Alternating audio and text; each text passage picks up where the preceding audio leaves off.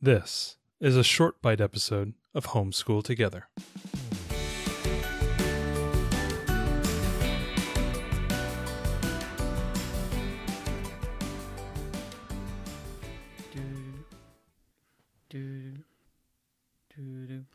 Sometimes that shark, he looks right into you, right into your eyes.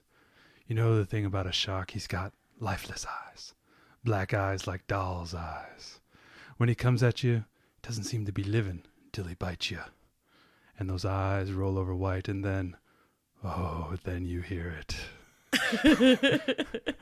I don't do Robert Shaw any justice. No. Hello and welcome to Homeschool Together. Today we are talking about one of the great horror movies of all time to finish up our series of board games centered on Halloween. And this is Jaws. A wonderful, kind of like two games in one in the way it's designed. It is. This is from Ravensburger. So it's a 2 to 4 player game. I'd say probably 8+ because there's quite a bit of 8, 9+. There's a lot of decision making. So let's talk about the first half of the game. It's about 45 minutes. Yeah. So the first half of the game is set on Amity Island.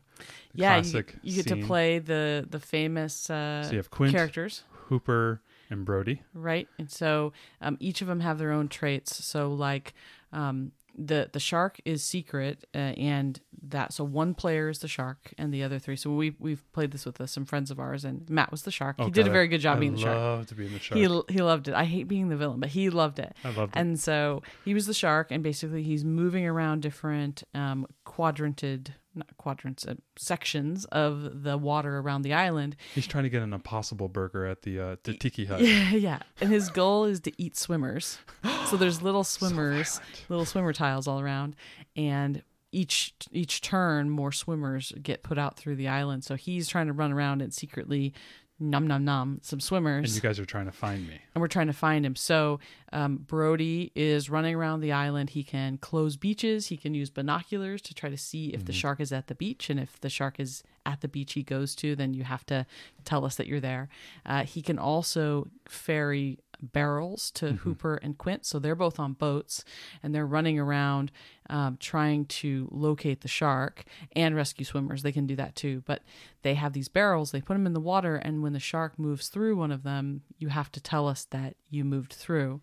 And there's also a fish finder to tell kind of what general region the shark is in. So each character, what I really love is each character has their own real unique ability. Yeah, it's actually very focused. Like each, you need everyone, and it's true to the character in the movie. Like, right, what they could do, and for a game that we talked a little bit about Hocus Pocus earlier, but as a game that tried to embrace the idea of the movie. I mean, this game did it. It totally did. It's funny, like Hooper's boat can move up to 2 spaces because he had the fast, cool boat, whereas Quint's boat can only move 1 because it was kind of the old POS. So that was really cool. This is a really fun adaptation. It's got really great artwork and things. One of the things that makes it cool is when the shark's moving, the shark is doing up to 3 movements or actions a turn. They can eat somebody, then they can move, and they have to tell us, or you had to tell us when you hit a barrel, when you move through. But we didn't know what order, so you could have hit that barrel on your way to go get that swimmer, or and afterwards. And the way, they can't see the board here, but the way the board is designed is that there's more spaces closer to the island and there's fewer spaces on the outside. So I think the shark got up to 3 moves.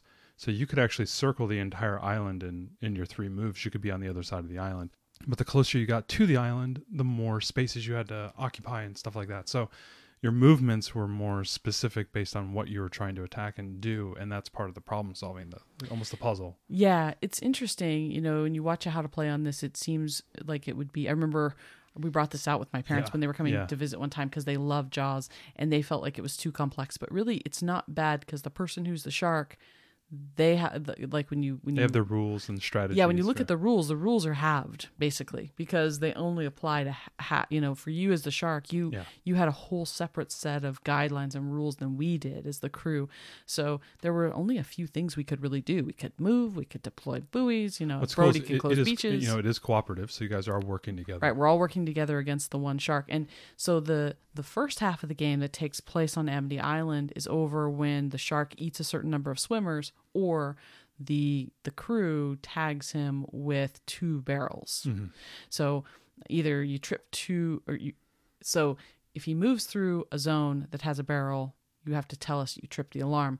But if one of the boats goes to a zone and deploys a barrel and you have to be there, it like attaches to the shark. Just like in the movie. Just like in the movie. Yeah. So if 2 get attached to the shark, then the round is over. So it's interesting because depending on what point the round ends is how you get set up for the next round. So the next round you flip over the board and it's the orca, Quint's boat. So it mimics the end of the movie. But if the shark has eaten more people, then the crew is going to get less weapons and gear to use. And so that's a kind of a scale that goes by. So, if the shark eats a full 9 people, you're barely getting any extra equipment.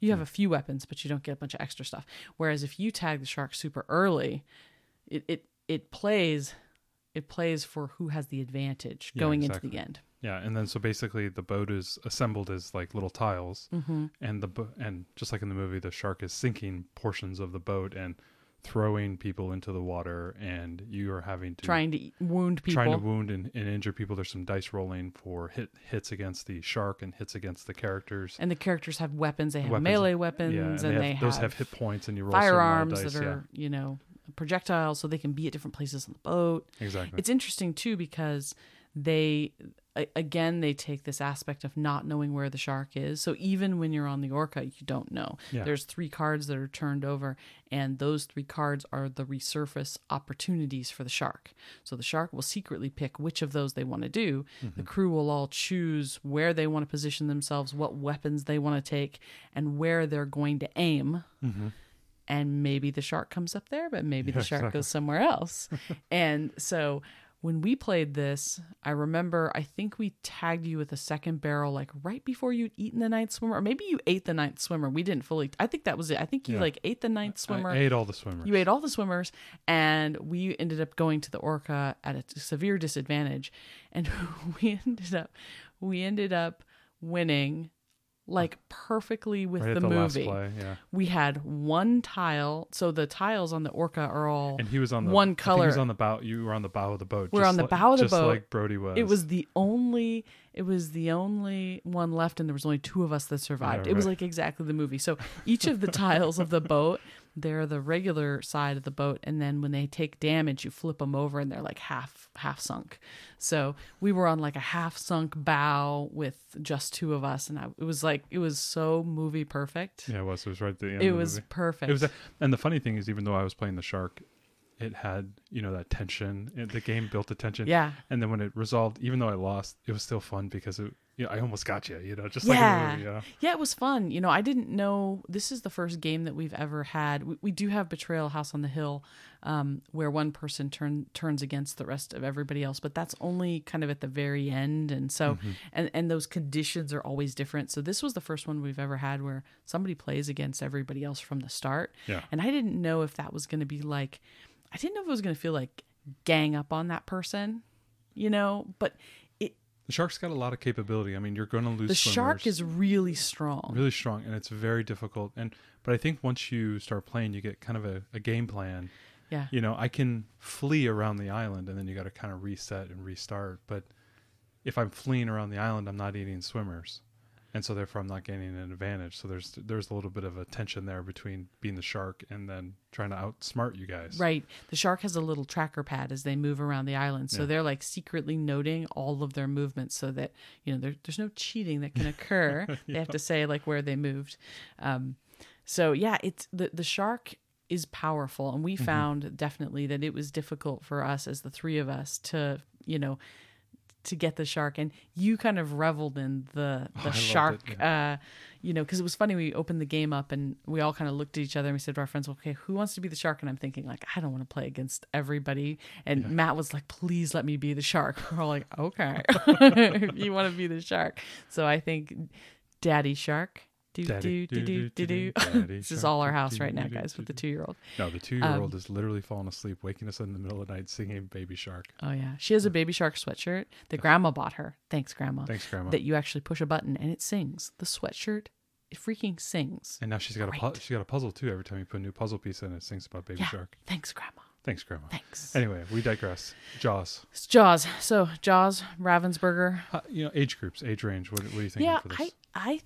I think in 8-9-year-old, depends how strategic. There's a lot of strategy in this one. I love the aspect of like a moving puzzle. Yeah. An active puzzle, not a static puzzle where you're just trying to, a lot of video games, you're just trying to figure out what is the sequence to play. In this case, it's almost a dynamic moving puzzle, a shifting puzzle, kind of like a labyrinth in some respect. Right. You're trying to strategize with other players to trap the shark, basically, so you can figure out where they are and tag them. So lots of strategy, lots of probability, and when it gets to the end and you're looking at your weapons, you only have so many weapons to use, and so you're really being strategic about when you pull those out. So yeah, I think that they recommend 10 up, but I think you could play this a little bit younger. Yeah. If you've got a kiddo that's real strategic, or maybe the kiddo wants to be the shark. Yeah. And play in that little bit of an overpowered role against the other players would work really good too. Yeah. It's a really fun one. This is one of those movies that still scares me to this day. It's perfect Halloween. It's a perfect Halloween movie, but it also, if you've got one of those, a little bit of an older student, it's a great thing to blend reading the book, Peter Benchley's, classic book, watch the movie, and then play the game. It's a nice thing. And to know he was writing that book, I think he was a speechwriter in the White House during the Reagan administration, if I believe I'm right. No, it was Nixon administration. Way back, he was a speechwriter, and he was so bored he wanted to write novels, and he ended up. I think that's the story around it. Maybe this needs to be our next novel that we read together. Ooh. Should we read Jaws? I think that'd be a great idea, okay, and then we'll play the game again. See, guys, this is you're seeing the real yeah. life. So we have this thing as a couple that what are we reading right now? Eye of the World. We're reading Eye of the World, Robert Jordan, to prepare for the Amazon series that's going to be coming out. But we, as a couple, we read a book. It's kind of like we have our own personal book club, essentially. We don't read it together, but we have a set of pacing friends guide. that read together. Like one reads to the other one. Yeah, we do. With us, because we read at different times, we have like kind of it's almost like a pacing guide. We say okay, we're going to read 3 chapters this week, and Monday, Wednesday, Friday, or whatever, and then we can talk about them. And this is one of the ways that we find some connection with having small children, and not being able to always be together but still do something together. And it gives us something to talk about every other day that's something different from the kids. And so I like to pick books, especially Jaws won't be one, but like Eye of the World, for example, is one that I felt very intimidated by reading, and I knew that by reading it with Matt I would be able to finally conquer it. Yeah, but this is a great one. And maybe even if you... And we try to pair it with something that's like a movie or we tried a to do a movie. Like we did Godfather, we did The Great Train Robbery, we did Casino Royale. Yeah, so we've really tried to... And we try to get to have a meal with it. I don't know what we're going to eat with Jaws. Maybe we'll have seafood. Fish and chips. Yeah, well then we'll watch Jaws and turn my stomach. Maybe we won't watch it in the same night as we eat. I don't know what you're talking about. I'll eat all day long. Watch that movie over and over. Anyway, that would be really fun. So Jaws by Ravensburger. An absolutely sleeper of a game. I really do. It's really good. You don't hear about this one all that much. No. I think it's excellent. Well, because a lot of times you see things like this, you go, oh, it's just going to be a hokey game. Well, yeah, because there's so much IP that they're reusing, right? And so and especially from classic movies and classic shows, you're seeing this stuff pop over but over Ravensburger does a good game. I mean, they do a fabulous job taking this. They don't take the cheap route to it. They actually care. Like Hocus Pocus was a really fun game to play. They did that one, I think. If I'm right. They did a great job with Jaws. that one. I think they're getting a lot of the movie IP games. I think at Target you walk down the aisle and you see a bunch of them. And you can get this one routinely, maybe for like sub $20. You'll see it on sale. So really affordable, great quality components, good quality markers and little wooden meeples, little wooden boats the meeples go in, and little wooden shark tokens and stuff. I just really love how they take the IP.